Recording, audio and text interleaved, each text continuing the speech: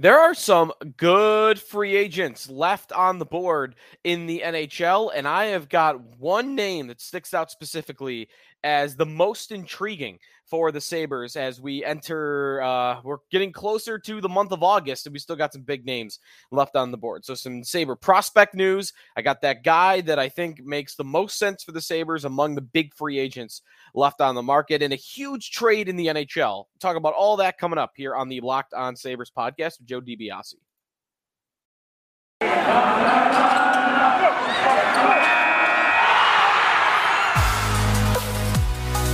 You're Locked On Sabres, your daily podcast on the Buffalo Sabres. Part of the Locked On Podcast Network, your team every day.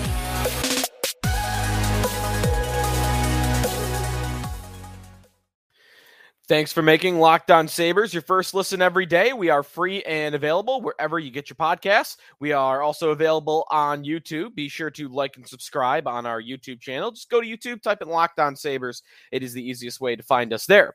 Joe DiBiase on today's show. Thanks everybody for tuning in. And it's, the dry season. It's about as dry as it gets in the NHL, but that doesn't mean things are not happening and that things cannot happen, because a very unique year for free agency. There are lots of big names left on the market. I've got one guy that sticks out the most as an option for the Buffalo Sabres, despite the fact that we are already at July 26th. I think this guy makes sense. We'll get to him coming up in a little bit. Some Sabre prospect news and a big trade in the NHL that I got to get to. That's all ahead today here on today's show. Also, try to figure out why there are so many big names left on the free agent market. I think I have the answer, but it's not an easy one to figure out. All of that coming up at Sneaky Joe Sports, to follow me on Twitter, at Locked On Sabres, to follow the podcast account.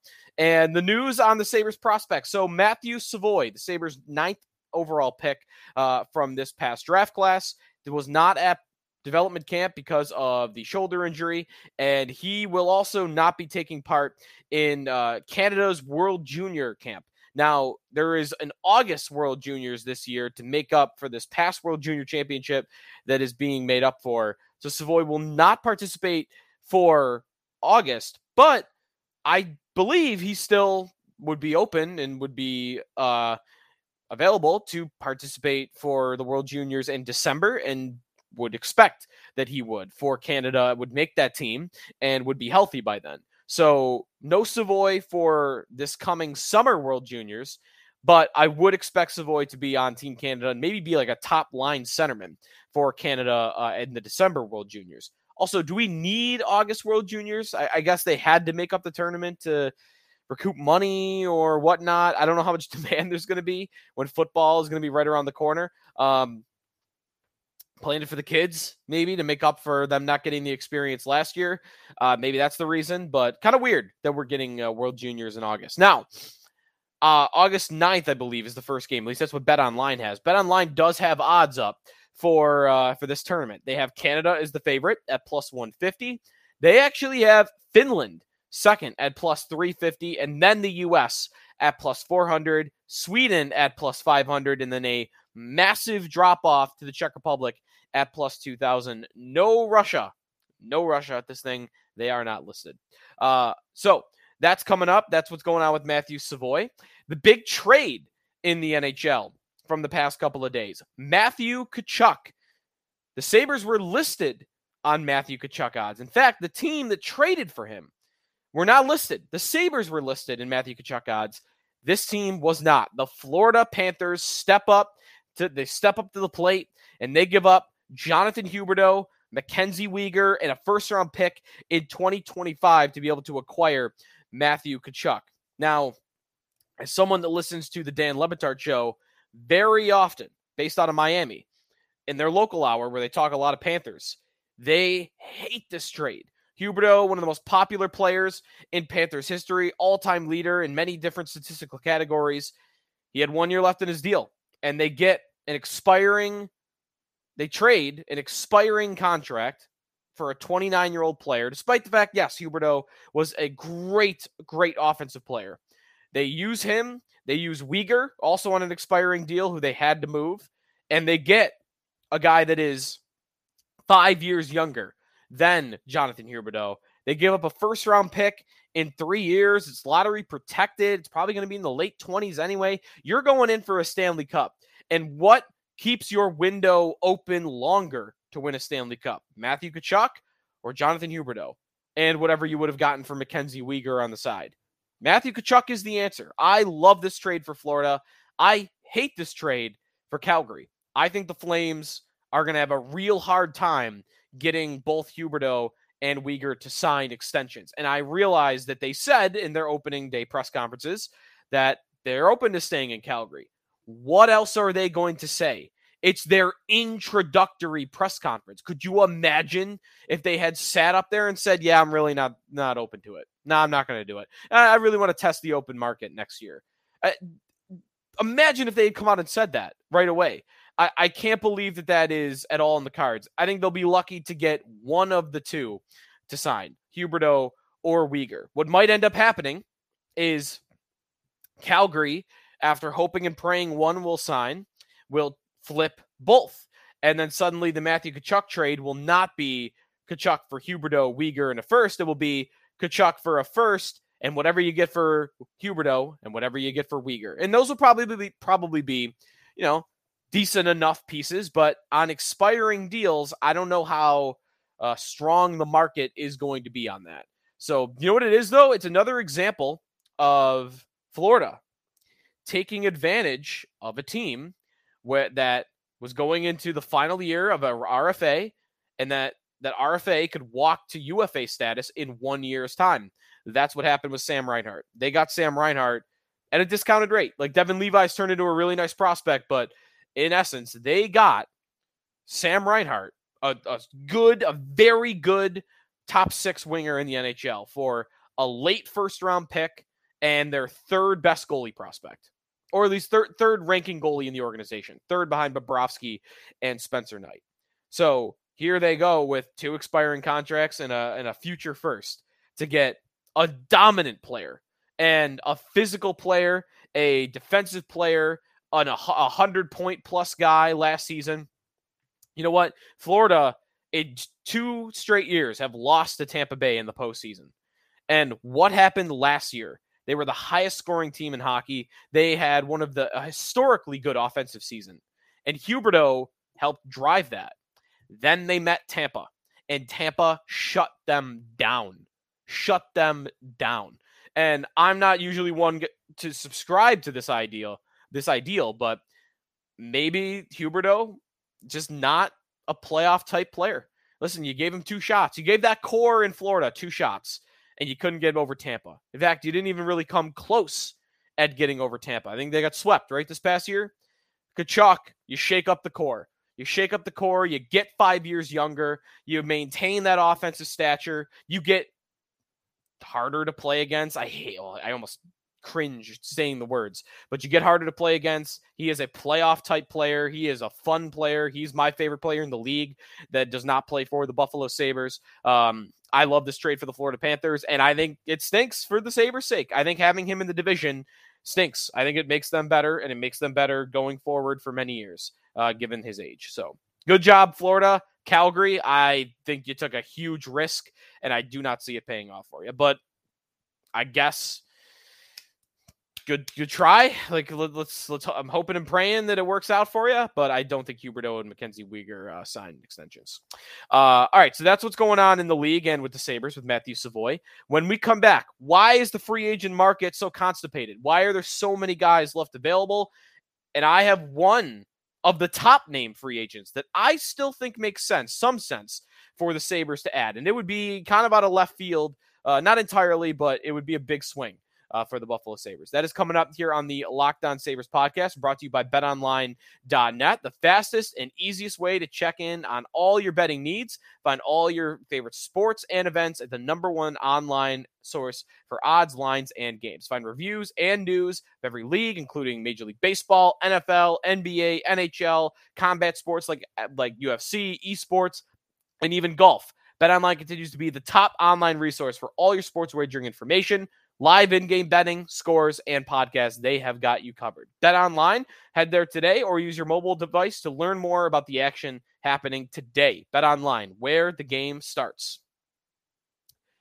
Joe DiBiase back here on the Locked On Sabres podcast. Thanks, everybody, for making us your first listen today, especially with Bills camp going on right now. Hockey usually at this time becomes an afterthought for Buffalo sports fans, but there are still things that could happen with the Buffalo Sabres, and that mainly means free agency. Why are there so many free agents left available? Why is Nazem Kadri still a free agent? Why is John Klingberg still a free agent? Why is PK Subban still a free agent? Phil Kessel. There are Paul Stastny, if you want it. He's a little bit further down that list, but there are some big names left available. And I wonder if it's all being held up by Nazem Kadri, who was reportedly willing to take a meeting with any team in the NHL, and he is milking it, right? Like, we are 2 weeks into this, and are we any closer to knowing where he'll end up going? Maybe it's back in Colorado. I saw a report from the other day that multiple teams were trying to clear cap space to make an attempt to sign Kadri. So maybe Kadri might have his heart set on a certain destination that doesn't presently have the cap space to get that deal done. The team I wondered for that is the Boston Bruins. The Bruins make a lot of sense for Kadri. They need centermen. A little bit less so now because David Krejci returning to the Boston Bruins. But they still could use Kadri. Him and Marchand together, I mean, it would just piss off every other team in the NHL.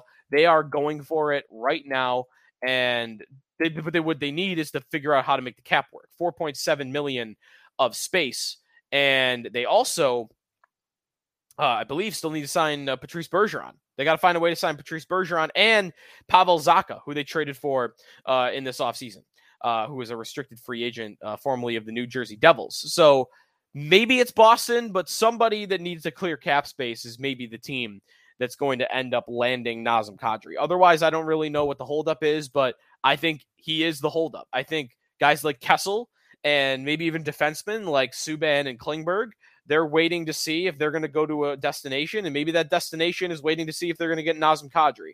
So the moment he decides, I wonder if the floodgates are going to reopen, and that's when we'll get a couple more of these high-profile signings.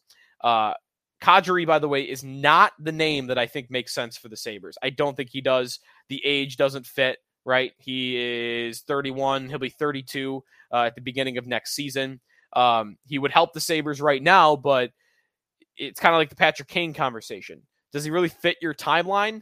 And the answer, I think, to that question is no. Does he make you better right now? Kadri makes you a lot better, I think, than Kane does after the season he just had. But I don't think the Sabres want to be getting in that game, spending 6-7 year contracts for 32-year-old guys that will help them right now, but they're trying to win cups. You know, they're not trying to win the cup this year. They're trying to make the playoffs this year, but 3-4 years from now is when you should be trying to win the Stanley Cup and realistically thinking, hey, maybe I could get there by then. And Kadri at 35, 36, I don't think that's helping you all that much. And that's a lot of cap that you would be eating up to do that. So I'm out on Kadri for the Sabres, and I don't think that's really saying much. The guy that I think makes the most sense for the Buffalo Sabres is John Klingberg. I wonder about whether or not they are in on John Klingberg. Right shot defenseman, 29 years old. So the age is not perfect. It's better than Kadri. The age is not perfect. The player's pretty good. Jay Fresh Hockey, I saw tweeted the other day about Klingberg. A 59% wins above replacement percentage. 97% offense, by the way, though 1% defense. And a lot of his other numbers, the zone entries, the zone exits, the zone breakups. He is a very offensive defenseman and maybe not going to be your shutdown guy on the right side on the back end. 47 points last season. He was coming off a couple of years in there which were pretty much around the same points per game. 36 points in 53 games in 2021, 32 points in 58 games in 1920. The highest he's ever gotten to is 67 points in 2017-18. So it's been a couple of years since that. But we're still talking about, roughly a 50-point defenseman on your back end and a better player than Rasmus Ristolainen, who was the last, big minute eater, right shot guy in the past couple of years. 22.59 is what he averaged per night with the Dallas Stars, John Klingberg. Is there room for John Klingberg? That's a big question. He plays on the right side. I think if you sign John Klingberg, if you surprise everyone and make that signing, how does it fit? I think the only way it really fits, and it could fit, but I think the way it does is Rasmus Dahlin kicks back from the right side to the left side. And I'm not so sure they want to do that. I mean, he was playing really well on the left side, all-star level before Owen Power showed up for the final 8 games of the season. So I don't think there'd be a lot of hesitancy to put him back on the left, but he looked good on the right. And I think they feel comfortable with him on the right. And I don't know if they necessarily need to have him stay on the right. I wonder what Granato and Kevyn Adams would tell you in an honest moment about that. Would they not sign Klingberg because they don't want to keep flip-flopping Dahlin?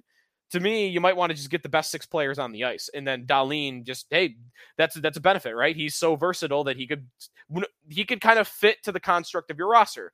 If the best guy you could get is a right shot defenseman, then Dahlin will go to the left. If the best guy you can get is a left shot defenseman, then Dahlin will go to the right.